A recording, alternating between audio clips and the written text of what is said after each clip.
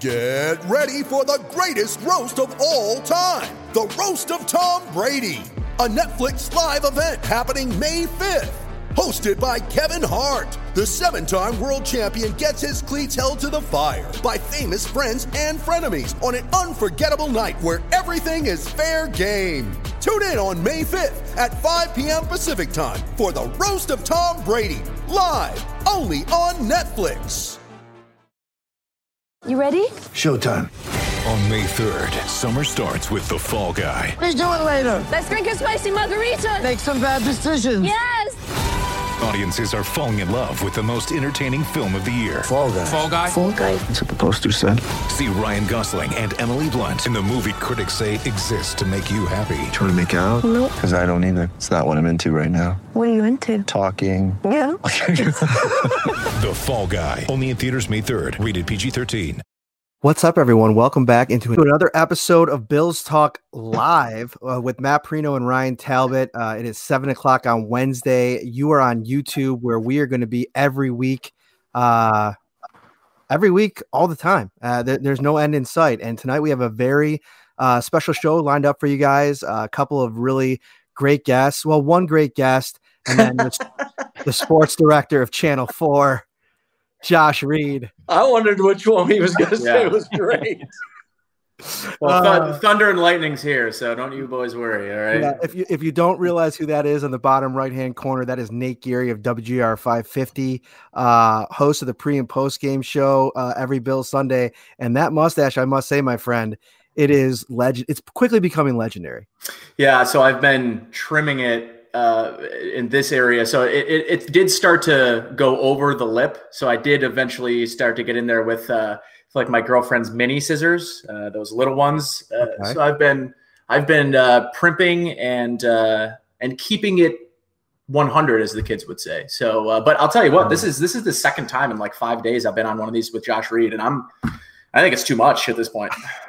It is entirely too much. Listen, I gotta say, Josh answered the question for us. Nate, when we first tweeted this out, he said better hair, Josh Reed or Nate Geary. Well, Josh came on the show in a hat tonight, so I think the question has been answered. Okay. The question has been show it off a little bit. I was intimidated. I also just came back from a run, so I look at you getting it in. My man Ryan, how you doing over there? Hey, doing great, guys. All right, so we are 4 days removed from the 2020 NFL Draft. The Buffalo Bills went out and kind of put the finishing touches, or just about that, on their 2020 roster. I think with the addition of Brian Cox Jr. today, and we'll talk a little bit about that later. We're sitting at about 88 players on the roster, so some more work for Brandon Beane to do. And as we all know, the tinkering never finishes. But I wanted to start off the show today with a topic that I think is very interesting, and I'd like to get both of your guys, analysis on this. We'll start with Josh.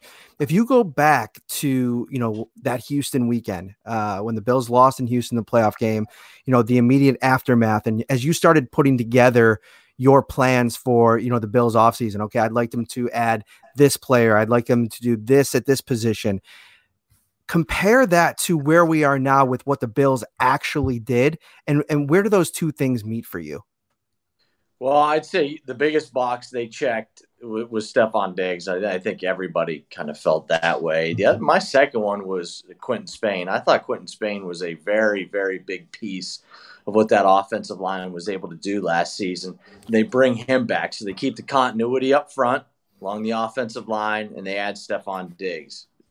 Then everything else was kind of gravy after that. I wasn't entirely sure there was a whole lot more. When you start talking about adding a second receiver to go along with Devin Singletary, that tells me that the holes aren't gaping. Mm-hmm. The things that you have to add aren't enormous lifts. So I think that, when we left Houston after that game, the thought was got to get a number one, a true legit number one receiver for Josh Allen, and Brandon Beane did that. So I think this offseason has been another really good one from Brandon Beane.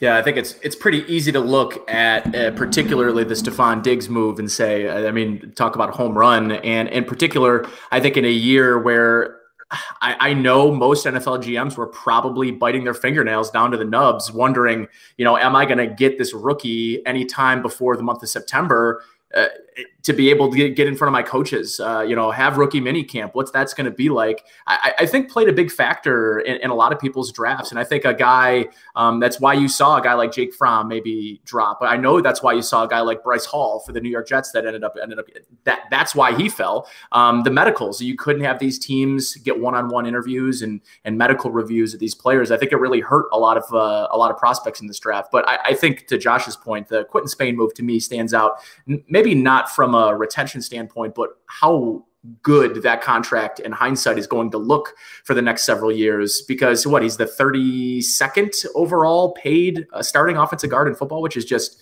insane, because I think we could all agree he's probably somewhere within the top 15 or 20. So, I mean, tremendous value on the starting for your starting left guard this year, and how the right side plays out will be really interesting. I liked the Darrell Williams move. I know not everyone was in love with it. A lot of people go back to his 2019 season and say, well, what do we have here? But I think to Brandon Beane's point is he's going to get to go back to playing on the right side, where I think he definitely belongs. And I wouldn't be surprised if he ends up pushing, Ty Nsekhe at right tackle. Depends if he wants to play right guard.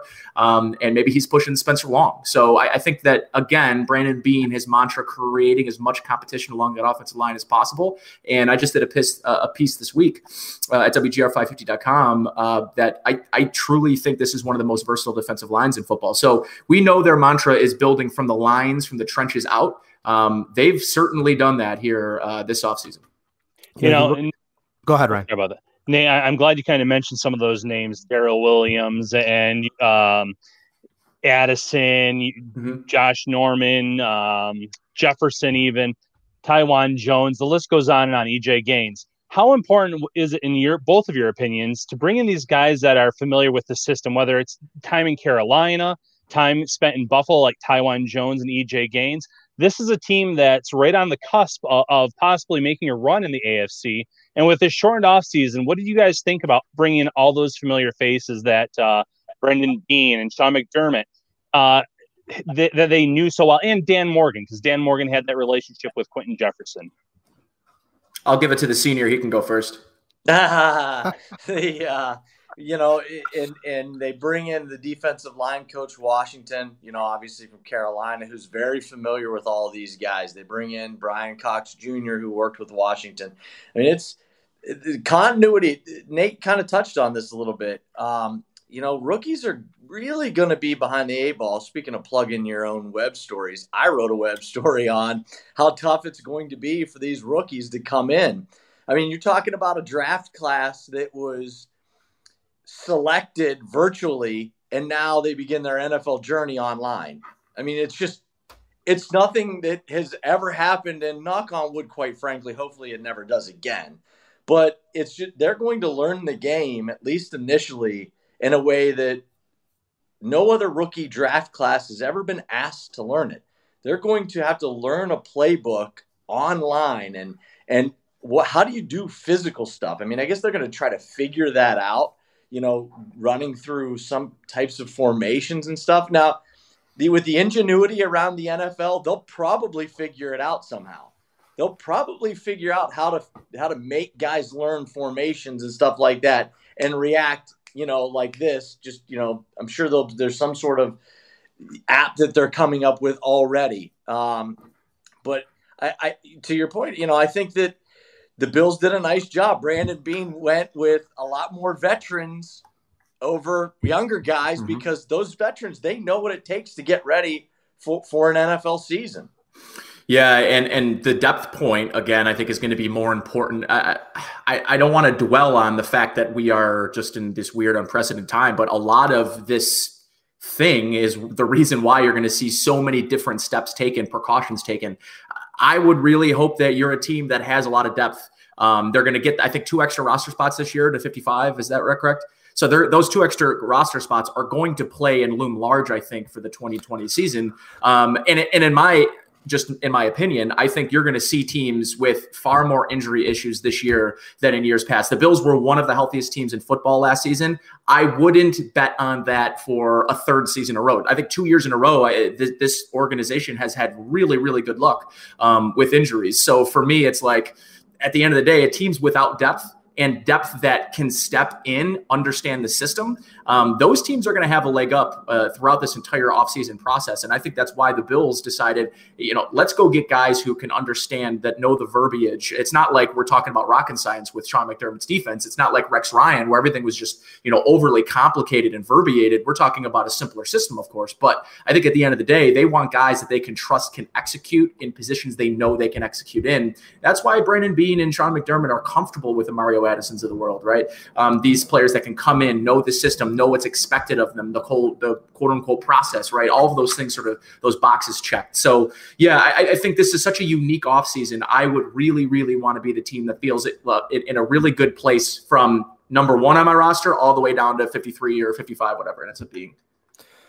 Yeah, all good stuff. I think, I reached out to the Bills today to confirm, because Brandon was talking about it on Saturday night about, the coach is trying to figure out a way to get into some formation work. And the quote kind of read back to me kind of funny, like they're not going to be meeting right at the facility, and they're not. I mean, this is going to be a virtual rookie mini camp. So it's unprecedented. It's a difficult time for everybody. Obviously people in sports, it's tough, but we're living in a world today that, my kids can't even go to the park and play on the swings. And so we're kind of all trying to figure out a way to best move forward.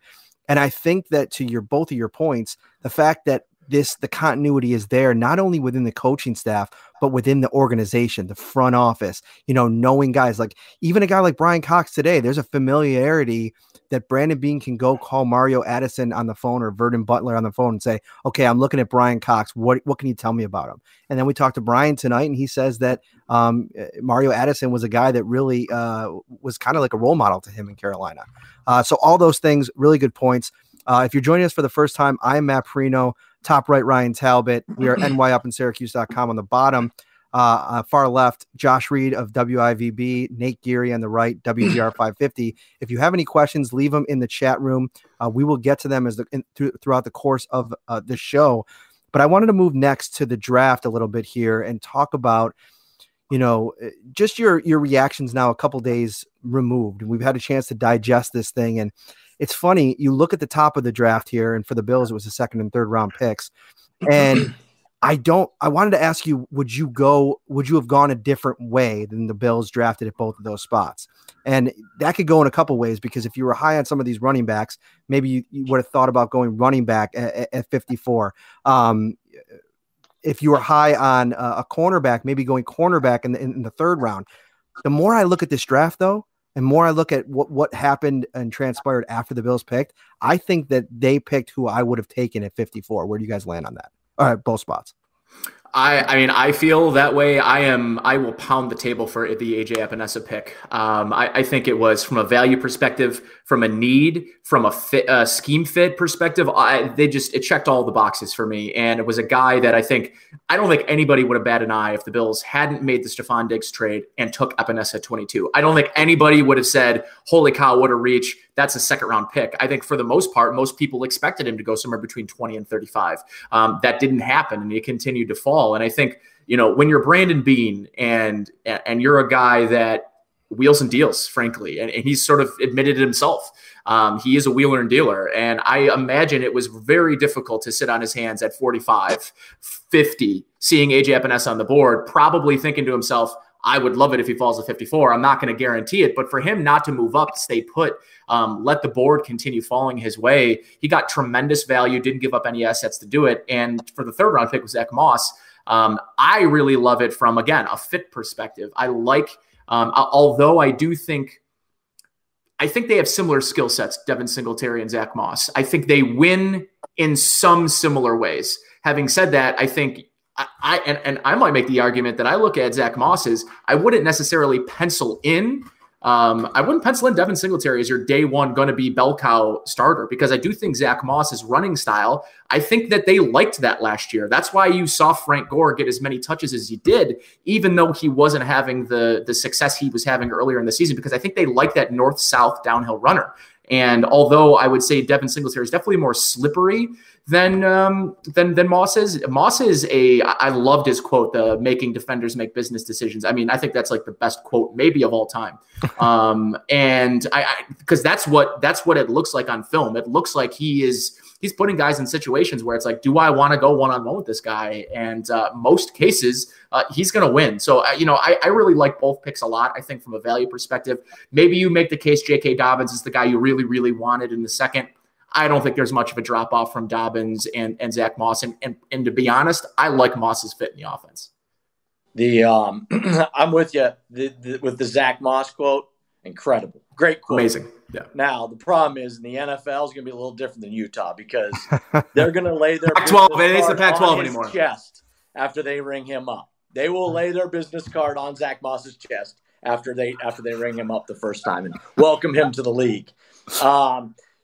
Epinesa, home run. I mean, Nate said everything you need to know. I actually had a chance to talk to Jay Neiman, the assistant defensive line coach at Iowa, and Kelvin Bell, the defensive line coach at Iowa. Both had just nothing but great things to say about Epinesa.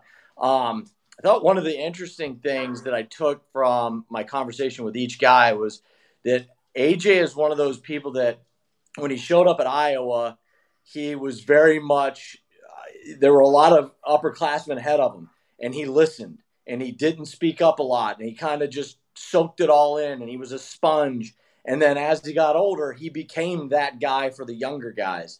And both coaches were like, I fully would expect to see that in Buffalo from him. Is he's going to take what Jerry Hughes has to tell him, and he's going to take what Trent Murphy has to tell him, and Mario Addison. He's going to take all that knowledge, use it, and then as he gets older, he'll step into that leadership role. So I was kind of like to hear that. The Zach Moss pick, there were so many running backs that I liked in this draft. And I'm with you. When you go back and look at the way the draft board fell and the way it all played out, it's not like there were 3 running backs that went after Moss that I went, oh man, I wish they could have had, I would prefer that guy. Mm-hmm. I would have really liked to have seen him try to use some of those picks that they ended up using on a kicker to move up. Oh. Maybe to move up and get. I like the kicker move. I think that was the best pick of the draft. I'm not even kidding. I loved that pick. That is a confident pick. That you like that pick better than Epinesa. I love it. So let me ask you this then about the kicker pick. Where do you land on your confidence level that he's going to make the roster? And I ask that because he's going against, obviously a trusted veteran who has had little spurts of inconsistency over the course of his career. But for a 2020 season where the Bills are going into this, let's be honest, at this point, without a big move at quarterback by the Patriots, the odds-on favorite to win the AFC East in most people's minds, maybe not in Vegas yet, but most people's minds. Can you trust a rookie kicker, even if he's the best kicker in the class, to go into 2020 that he's going to win that job? No doubt about it. Josh is shaking his head. No way. There is no way. And I know Hauschka, has been up and down, but he got pretty hot toward the end of the year. And he made a lot of big kicks toward the end of the year. So I don't know. He was, to be honest with you, this is what happens when you get old. You start forgetting things. But what was he during the playoff game, during the wild card game? Didn't he knocked in a couple. He certainly did, but that's not what I think about with the wild card game. You know what I think about in the wild card game is they decided a 49-yard field goal was too long to put their kicker out there in a playoff game that was close at the end. Like, to me, that was the white flag, right? Like, I thought that's a good point. I was like, wow. The quarterback has had a mental just collapse here, and you're in a position to kick a field and you don't do it. To me, 49 yards is 10 out of 10. My kicker is going on the field to kick that kick in the NFL. I think that he has shown that his leg is definitely starting to lose that ability to hit those deep And again, I don't want to say in the NFL that 50 to 52 isn't necessarily like we're not talking about, the Pac-12. We're not talking about the MAC conference here. We're talking about the best of the best. And I think you should be able to, feel confident that your kicker is strong enough leg-wise to kick in 55, 50 plus. And right now, I don't think they have that confidence. So I would say, as much as I agree with your point, Josh, that rookie kickers for me, that is the mental part, the mental aspect of the game that's so difficult for these rookie kickers. And you could be the best rookie. We saw with Roberto Aguero from Florida State. I mean, the highest picked kicker ever in the NFL draft, just couldn't get off the bus.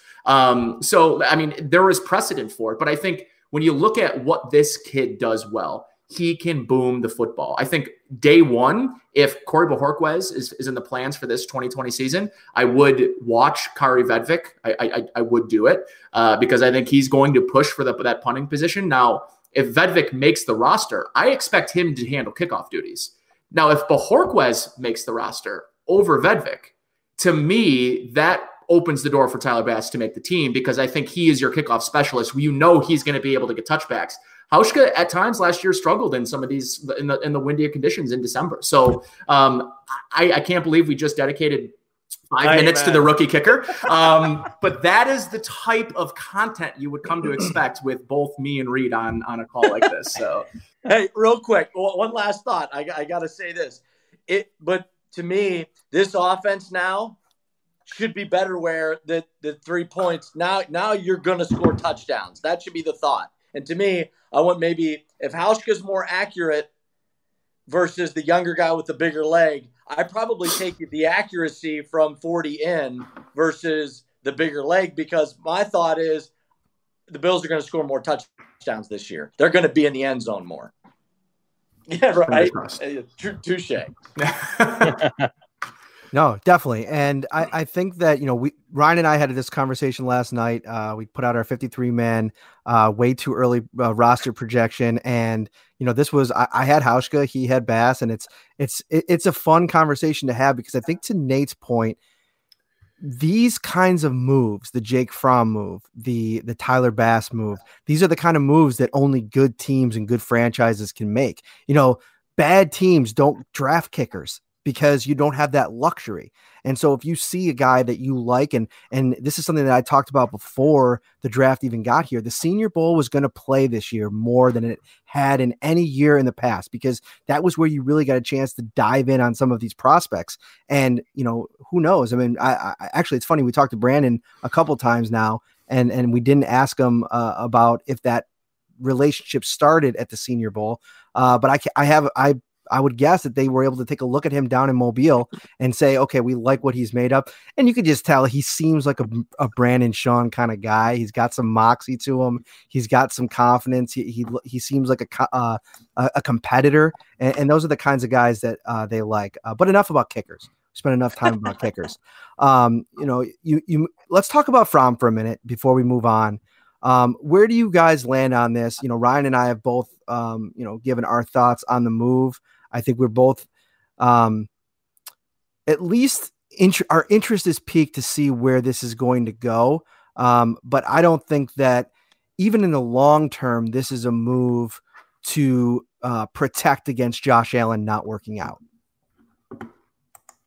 Go ahead. I totally. I mean, it's not first of all, I myself am not. I think that was the worst. My least favorite pick of the draft. Right. And it's not really from why'd you take a quarterback?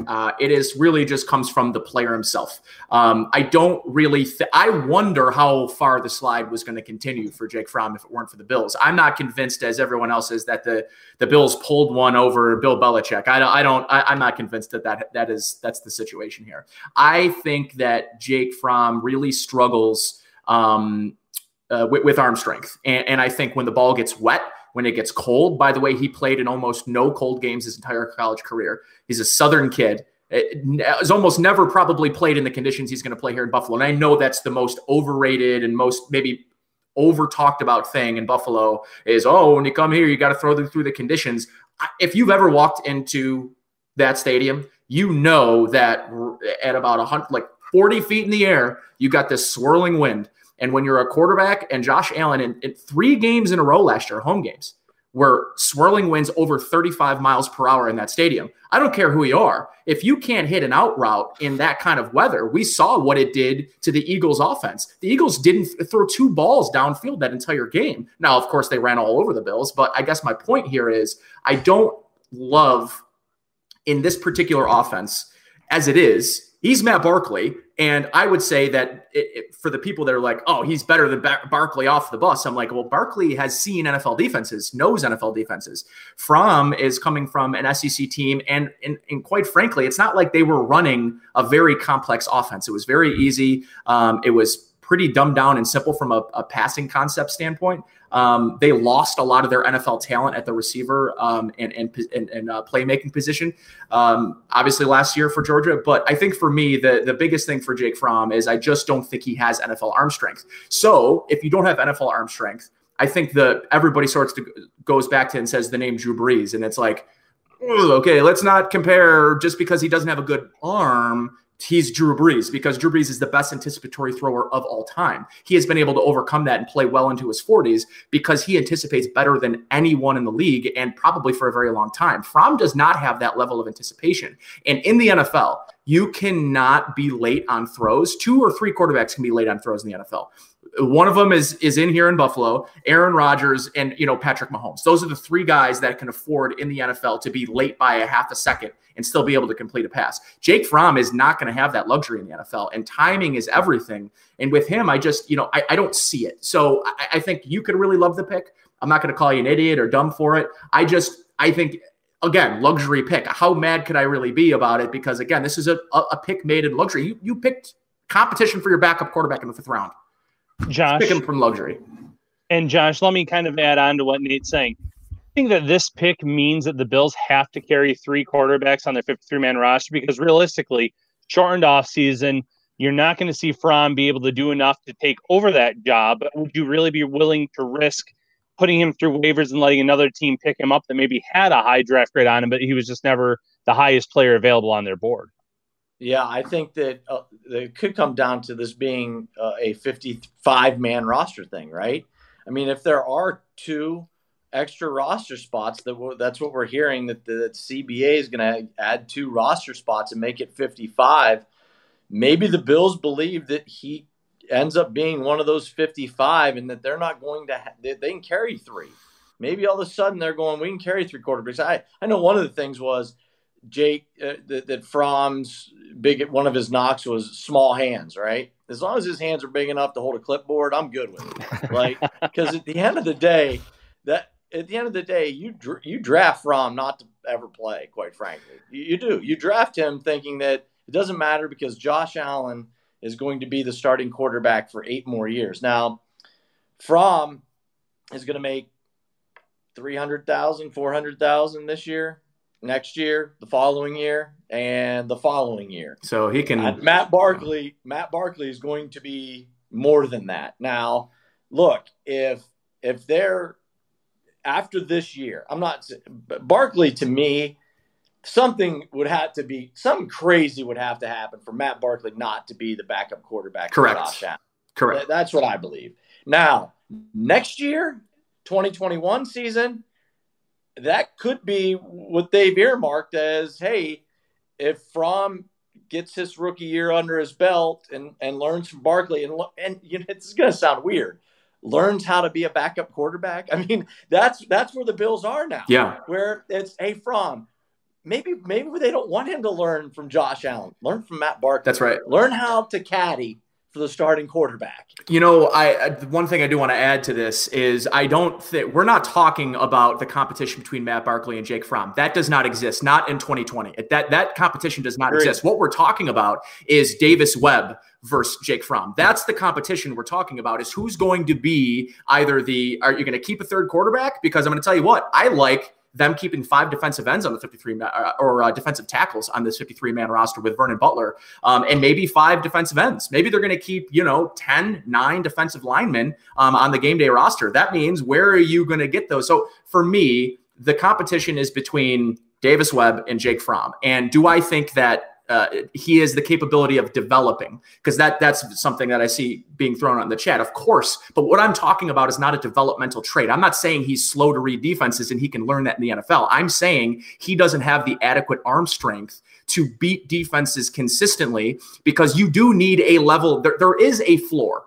And I think it's really important for people to understand there is a floor for arm strength in the league. If you don't believe me, ask Matt Barkley or Matt Leinart, right? Like that's a guy who did not have the floor for NFL arm strength, and he was in and out of the league quicker than you could, snap your fingers. And I think that there is a level that if you don't have great arm strength, you still need to have average arm strength. You still need to be able to make all the throws. I think Jake Fromm comes in from the different. I mean, we're talking about a much narrower hash mark in the NFL compared to the college game. You can hide Jake Fromm's arm strength in college by throwing a ton of sideline routes to the short side of the field, which they did. You aren't going to be able to hide or protect Jake Fromm from NFL defenses when he gets in and is being asked to throw to the numbers from the opposite hash. That is a difficult throw to make in the NFL, and one I don't think he walks off the bus and is capable of making. You can hide him behind that clipboard. You certainly can. You certainly can. Going real quick now into the fan commentary here in the chat. One person wants to know, does AJ Epineza make an immediate impact on the defensive line? Or do you think they will allow him to take the time to get familiar with their schemes behind a veteran? Look, Ed Oliver went mid to high first round, and he didn't come in and have 15 sacks his rookie season. So if that's what you're looking for, and quite frankly, Ed Oliver, it took him half of a season to kind of figure things out. And then once he did, you saw his playing time shoot way up. His snap count went, you look at the first half of the season to the second half of the season, Ed Oliver's snap count just went like this. Well, if you're, tame the expectations a little on Epineza, because they've got veterans who can get the job done still. So I don't know that I'd expect him to go in and start racking up 2-3 sacks a game in the first four weeks of the season, because, Ed Oliver didn't do it. And this guy's the 22nd pick in the second round. Quite frankly, and that was one of the things I asked one of the assistant coaches at Iowa. I said, because he didn't go in the first round, does that take a little bit of pressure off of him, right? That's the one thing with Ed Oliver. Ed Oliver came with some pressure, right? Because he was a first-round guy. This guy's a second-round guy. There's just different. That's apples to oranges as far as expectations go. And the guy from Iowa laughed and goes, well, there's no one's going to put more expectations on AJ than himself anyway, so it doesn't really matter. But with Ed, too, I mean, that's a good point. But Ed also came in with a naivete, if you will, like very naive in terms of his mindset coming in. He said people told him right off the jump when he got drafted, you are going to get to the league and you're going to not be able to just win based on who you are and the gifts that you have. You're going to have to learn how to, it's a game of inches, technique wise, how to win your one-on-one matchups. And he was kind of like, man, I'll be good. I'll be good. I know how to do this thing. And he got here and he was like, man, how much time can I spend with Kyle Williams every day in practice at training camp? And so I think with Epineza, you're not going to have a guy that comes in with that kind of mentality. He's going to be a guy that comes in and be like, how much can I learn and how quickly can I learn it? And I'm not saying that Ed didn't have that, because Ed developed that really quickly. I think it was just, he was such an elite level player and a top 10 pick. It took him a few days in Pittsburgh to figure out that, oh, hey, I gotta focus a little bit more every day. I think the interesting thing with Epineza, though, that I'm looking forward to is I've made this comparison, and I think why it's such a home run pick is, think about it if you were to put the two guys up next to each other, Shaq Lawson and AJ Epineza. Shaq Lawson just got paid for his 2019 season $30 million to go play out of position in Miami. To play a position I don't think he's going to be successful playing is in that 5 technique 3-4 defensive end position. I don't think that is where he's going to go thrive. So I think AJ Epineza is going to look even better because I think Shaq Lawson is going to take a step back this year. So just through relativity like that, I think people are going to look at it as, well, I think they got better at the left defensive end position. In my opinion, if you swap those two guys out just from a financial standpoint, I think you're going to get similar production because I think AJ Epineza comes in and I think he's probably your best run edge defender right now. And he hasn't taken an NFL snap. I think that he provides the same skill set, the same quality skill set that Shaq Lawson brought, which is an edge setting I don't ever think he's going to be a guy that turns into a double-digit sack guy. I don't think that's going to be him. Do I think he's going to – I think he could be an 8-9 sack guy at his maybe very peak or his ceiling. I think he's going to do a ton of winning inside too. Like I think where he's going to do his most damage is on third down when they bump him down inside. And Nate, they have 2 double-digit sack guys on the roster that I think people sometimes forget about some of the things that Jerry Hughes and Mario Addison. I mean, it's not too hard to forget about what Mario's done. I mean, he's coming off of 4 straight years of at least 9 sacks. And the most interesting part about this defensive line, and Hughes in particular, coming off of a year where he played through that injury in his wrist all season long, he had that taped up going back to the preseason. When's the last time he played with the kind of caliber pass rusher as Mario Addison? I mean, you got to go back to Mario Williams. Yeah. And at the end of the day, as long as he can fit, and I keep looking back at the scheme fit, we know that Sean McDermott in that defense needs one edge setting defensive end. Before AJ Epinesa has entered this roster, that guy didn't exist. Like that's not Trent Murphy's game. And that's what they asked Trent Murphy to do a lot of times last year when Shaq Lawson came off the field. And now I think you've upgraded. And now I wonder how Trent Murphy fits into all this, because I wonder how Quentin Jefferson fits into all this. He's a name that I don't think people were talking about enough. As a guy, I think that they're going to ask to be very versatile. He's a guy that can play the 7 tech, the 5 tech, and the 3 tech. That is a huge, to me, that's a huge versatility positive or net positive or whatever you want to call it. Like to me, that's going to be really interesting to me, because if you say your left defensive end position is Quentin Jefferson and AJ Epinesa, well, I think you've got 2 edge setting run defenders that really kind of come in, and I think you can have an upgrade over what you had last year. The question is, where does he slot in? And is Trent, are they going to keep 5 defensive ends, 5 defensive tackles? I don't know. It'll be really interesting to see how the roster plays out. But the defensive line to me is going to end up being such a cool storyline to see how it ends up playing out, because it could just go so many ways. Like I was just trying to tinker with the lineup. You could get to like 7 or 8 different combinations of 4 guys across the board. Like I think that's really cool. Like there's not many teams that can say they can do that. For sure. Outside of, you touched on this a little bit, Nate, we always hear position flexibility. I mean, how often do we hear Sean bring that up? And you look across that defensive line, and how many guys do you look? Maybe 3, Jerry, Trent, and Starr are 3 guys maybe that off the top of my head are going to be, exactly where they're going to play. Mm-hmm. When they're on the field, those are 3 guys. The rest of the guys, to me, like you said, you can slide. We saw Shaq slide down on the inside all the time. All the time. I could easily see AJ sliding down inside on third down, on passing downs. It's going to be a lot of fun to watch how that, like you said, how they kind of piece that puzzle together. And quite frankly, that might be a week-to-week piecing of the puzzle together. I don't know that that's going to be a set, hey, the puzzle's done, here it is, week 1, and that's what they run out every week. That may be game plan specific. One week, there may be AJ Epinesa may be on the field for 65% of the snaps, and the next it may be 30. I mean, it may be game plan specific. And when you have a deep roster, and especially at that position along the defensive line, you can kind of toy with it and tinker with it a little bit, and it's going to be fun. It's a good spot to be in. Yeah, so shifting gears, the Bills dipped into the wide receiver pool in round 4, picking up Gabriel Davis. So Davis obviously has a great shot at making the roster as a 4th-round pick, but what does that mean for the Duke Williamses, the Fosters, and the McKenzies of this roster? You obviously have your starting trio in place. Davis is coming on board. You have Andre Roberts as your kick return specialist. What about those guys that I just mentioned there, the Duke Williams, Robert Foster, and Isaiah McKenzie?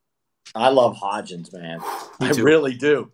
If you flip-flopped Gabe Davis in the rounds, if you went in the 4th round, Isaiah Hodgins, I wouldn't have batted an eye. 100%. Wouldn't have batted an eye. 100%. I was actually surprised the more. So was I.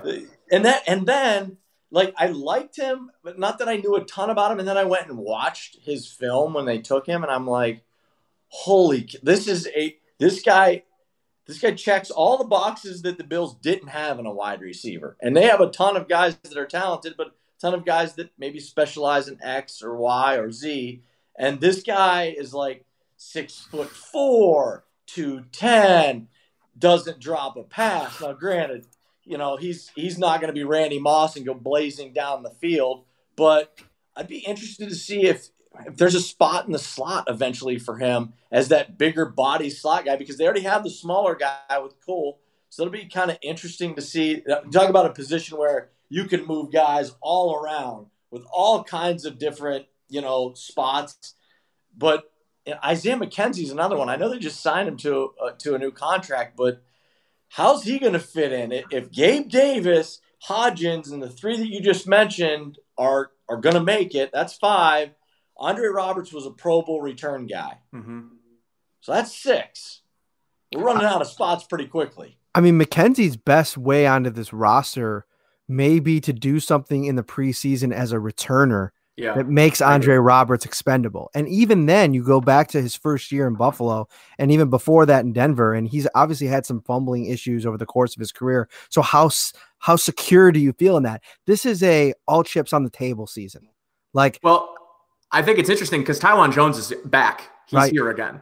I think that if you went, and here's the thing, I think the really awesome thing, we keep talking about how Brandon Beane is just playing with house money, right? And at the end of the day, they are truly playing with house money when you're going out and finding competition for wide receiver 4, 5, and 6, because that's what they found. And I think for me, Gabe Davis was brought in to directly compete with Robert Foster for his roster position. That is that fight. I think that's going to be the fight between those two players.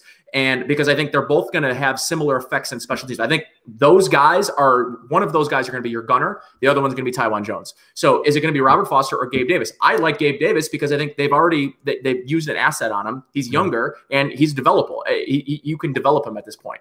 The other one, I think Isaiah Hodgins was brought in to compete directly with Duke Williams. They're similar type players. They win the same way. Like that to me says those are the two matchups that I'm looking for. And the two. Did you notice what Brandon said in his evaluation of Hodgins? I think he dropped 1 or 2 balls last year all season. And one of the big problems with Duke Williams, especially in that playoff game, was a big time drop. And then you move to directly after that game and Sean McDermott saying, we need to find players that Josh Allen can trust. So to your point, I think that you hit the nail on the head. I think Hodgins is directly that competition for Duke. And how it ends up working out in the return game, I think, is going to end up being where Isaiah McKenzie can create his value on the roster. I think that Andre Roberts' roster position is not as big of a lock as people make it out to be. And the only reason I say that is because he's going to be 33 years old this season. He's not a guy that is really running away from people. And he's not a guy that really ran crazy 40 numbers. Like he's just a good returner. He's an instinctual returner. I think if you can feel good about Isaiah McKenzie returning punts for you, that's how Isaiah McKenzie makes this roster. And the question is, and this is why I think Isaiah McKenzie might have the streamline to make the roster over Andre Roberts.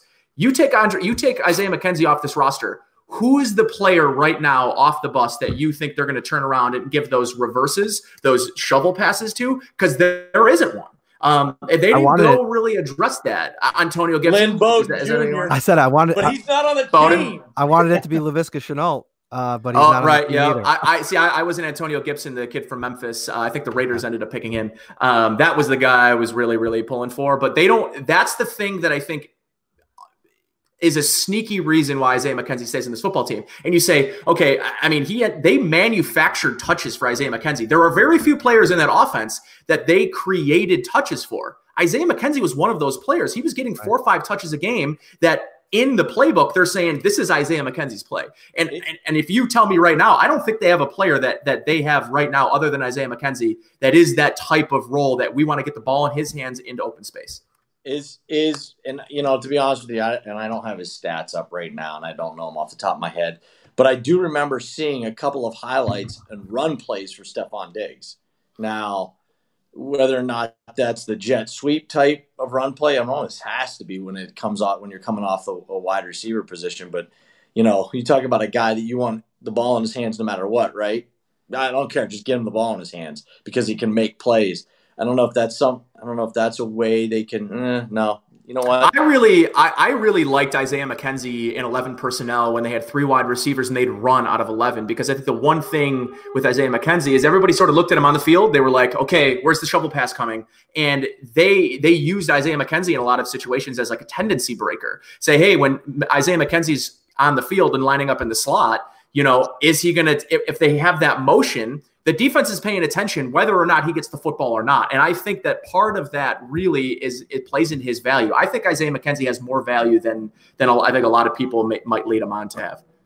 I think also Robert Foster, if he wants to, speaking of adding value, that's one area that I think that they started to use him with near the end of the season. The problem with Foster, though, is he always gets hurt, it seems. Like every time, whether it's a hamstring. He makes a play and boom. Like, Exactly. like in the middle of the most amazing play of the season, he stubs his toe and he's out for 3 weeks. I know, I agree. I mean, I stubbed my toe when you first got on the screen today and I saw that mustache because it is unbelievable. I kind of tripped over myself. But no, moving on, I want to talk about a couple more things. There's one more question I want to talk about in the chat. But one topic that I want to hit is a very interesting one that popped up today. The Bills signed to a 1-year deal. Brian Cox Jr. This will be his 4th year in the league, and obviously his father is the infamous Brian Cox from the Miami Dolphins, the Bills-Dolphins 90s era rivalry.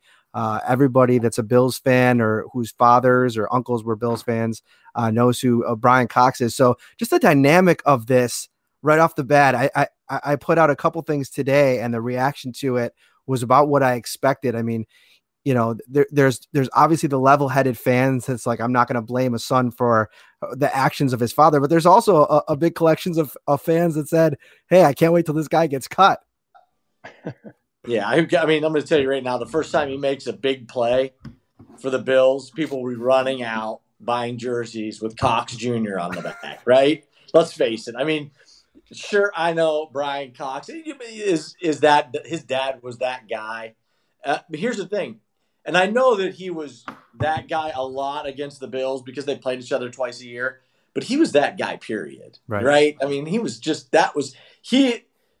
when we had a chance to Zoom with him, he even said, "My dad played the part of the villain, and he thrived in it, and he knew his role, and it was something he relished. He embodied it. It juiced him up." Well, that's fine. I mean, there are always guys every decade that kind of are that guy that you just love to hate. You just love.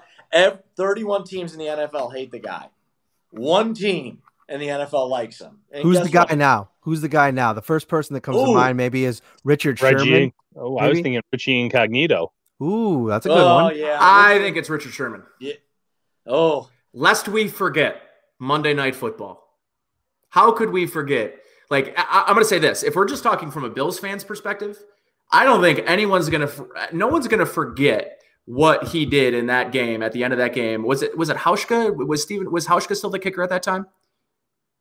Or was it Carpenter? It was Carpenter. It was Dan Carpenter when right at the end of the half, and then who did he push? Was it Robert Woods? Pushed Robert Woods out of bounds at the end of the game when Tyrod Taylor tried to make it. Like, to me, that game stood out as I hate Richard Sherman because he was like, at the end of the game, everyone was groaning about it. He's like, I know the rules, guys. You guys don't know the rules. I know that I can do that in that situation. And it seemed like a cheap shot, but really he was playing within the rules. I think if you're a Bills fan, if you had to pick who your most hated player is in the league right now, I would think that it's got to be Richard Sherman.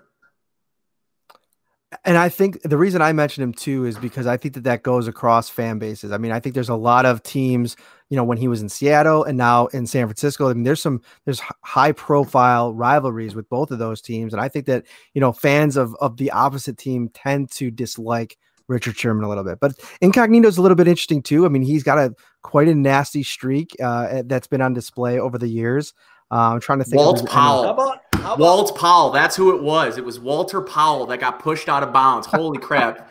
I can't believe somebody came up with that. You're too big a Bills fan. How about Oh, that's a great choice. That's a great one.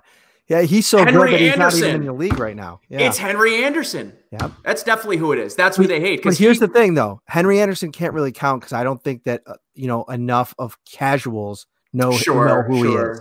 So Jarvis Landry's a good one. Jarvis Landry is a great one. Jarvis Landry is a good one. Interesting. I would say Odell Beckham Jr. is about as he really splits fan bases. I mean, not for a different reason, right? Mm-hmm. I mean, he's not a cheap shot guy. He's not that, but for a different reason. You won't find many people that either really like Odell Beckham Jr. for the player he is, or they just think he's just a prima donna and isn't that good, quite frankly. So I'm trying to think of another guy who's been suspended, though. Edelman is definitely that guy, right? And what's funny is I know that Bills, I mean, if you talk about the last 10 years and talk about public enemy number one for Bills fans, I mean, Rob Gronkowski's in the conversation. But what's funny about that is it's really just one incident. I don't think that you can kind of take him and push him into the larger bucket. He's kind of a funny guy. Like, I went to Williamsville North, so I got a little bit of a soft spot for him, but I don't see him being that bad boy net. Like we're talking, and we also might be talking about, Josh mentioned you have one every era. We're in a different era. Let's be honest. I mean, that era was a nastiness that doesn't exist today.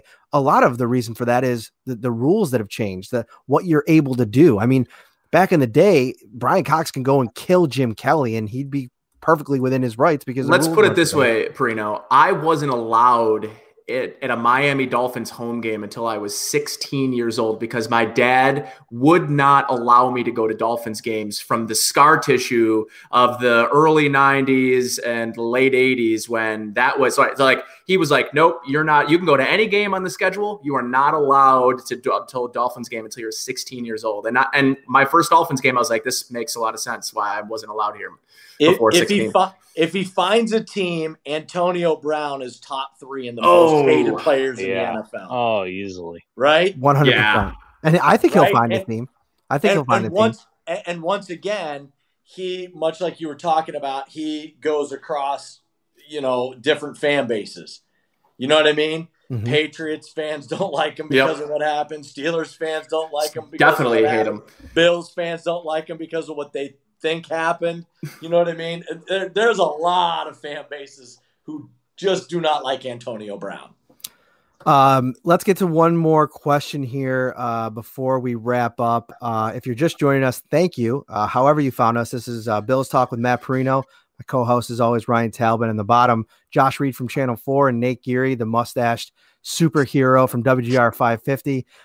Thank you so much, guys, for joining me. And CB cornerback was a position that was talked about heavily before the draft. And the Bills went out and added Josh Norman early on before free agency, then brought in EJ Gaines after the fact. This particular fan wants to know, how can Dane Jackson come in and potentially make an initial impact with the competition that's in place there? Because I think the fact that they waited to the 7th round tells us what they think they have in Norman, Levi Wallace, and EJ Gaines. Reed? Take it. Yeah, I think you're right. I think his best shot might be in the slot. We were talking about guys who have struggled with injuries. Taron Johnson, he is solid, but that guy, and part of it is that quote unquote dog mentality, if you will. Like, he sticks his nose in there, and he is not a big guy. He is not afraid to get near the line of scrimmage and hit people. But man, every time, talk about the Robert Foster syndrome. Like, every time he makes a big play, it's, the grabbing of the shoulder or, and you're going, oh man, this guy, you see flashes where you go, Taron Johnson can play. Like, this guy's a ball player. He's not afraid of anybody. Pound for pound, I would argue he might be one of the toughest guys on the team, pound for pound, but he just was always dinged. So maybe in the slot. I agree with that. I think that's probably where his value comes in. I think that also Levi Wallace is, I think, criminally just gets under talked about. I think, again, although he was sort of playing a specialist role, him and Kevin Johnson coming on in specialty situations together, kind of creating a tandem cornerback too. When Levi Wallace was in the field, I thought he played good football last year. I think that they're looking at the Josh Norman situation probably a lot like they looked at the Kevin Johnson situation. I think that you'll see, at least initially, them give the benefit of the doubt to Josh Norman. I think I'm not in the camp that I'm expecting to see 2015 Josh Norman. I don't think anyone should assume that, but I do think you should see a better Josh Norman than you saw last season. I think he's going to have more confidence in the system. He knows he's played his best football in the system, and he knows what to do, what the calls are, and where to be in this system, which is really is the most important part of it. I think Jackson's best opportunity, again, to Josh's point, is in the slot. The question is, what do you have in Cyril Neal? And how much do you like him internally? Because I'm going to tell you what. The guy played outside corner and did not look out of place at times last year. That was the most surprising thing to me, is I thought for sure the guy was a box safety defender. He piqued my interest when he looked very, very good in the big nickel role. He sent me to another level when he looked not out of place on the outside of the corner position when they were forced to due to injury. That was a big eye-opener for me. That was a big eye-opener for me. And doesn't Neal also have extra versatility in terms of probably being the MVP of the special teams unit last year? Yeah, no, totally. And I think they like Dean Marlowe in that position too. Like if those two guys are going to be their big nickel, why would you keep, 4 nickel players? I'm not sure that they're going to do it. Jimmy Silguero would love that. But I think at the end of the day, they're probably not going to keep 4 guys to play in the slot position defensively. So it'll be interesting to see how it plays out. He's a 7th round pick. But we've seen 7th round picks come in here at the cornerback position. Nicole Roby-Coleman came in here and became a household name and is making money across the league. I think he was a 6th rounder. But they've taken some of these late rounder corners and have gotten a lot out of them. So it'll be interesting. I think Bryce Hall turned into, who was the kid from Arizona State last year that fell, or Iowa State, the wide receiver.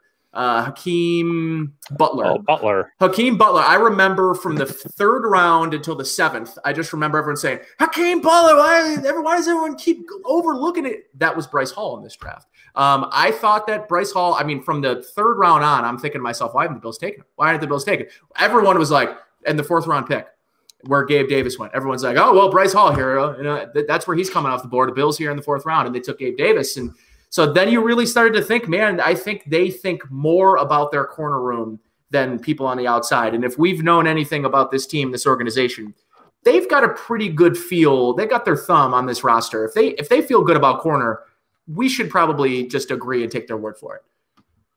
Okay, one more question from the chat. Is there any undrafted free agent that you could see making this roster? Trey. Yes. No. That's no? Not, I'm going Gilliam. You're going Gilliam. Okay. I'm going to go Trey Adams. I'm going to go Gilliam over DeMarco. And I know they love DeMarco, and I know they love his special team ability, but Gilliam, I'm just so happened a guy I went to high school with him, good buddies with, is the head coach at Toledo, Jason Candle. So as soon as they signed, I heard a rumor that they were going to get Gilliam. So then I called Candle, and we kind of chatted a little bit about him.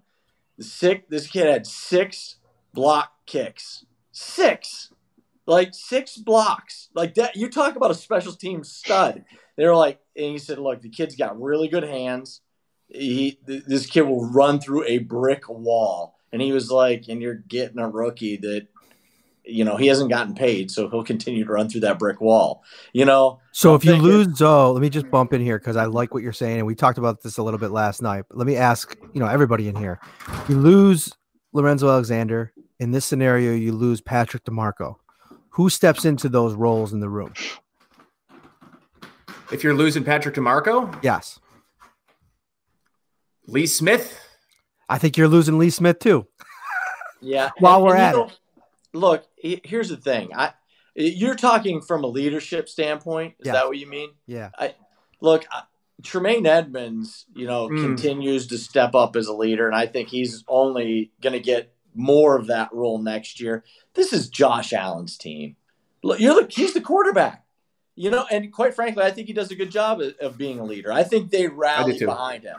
I think they look at him as their guy. And I'm going to tell you what, that goes back to pretty much day one, and he'll forever in his career, if he continues to make strides, he'll forever in his career be a little indebted to LaShawn McCoy, because LaShawn was one of the first people that came out and said at a podium, Josh Allen is that guy.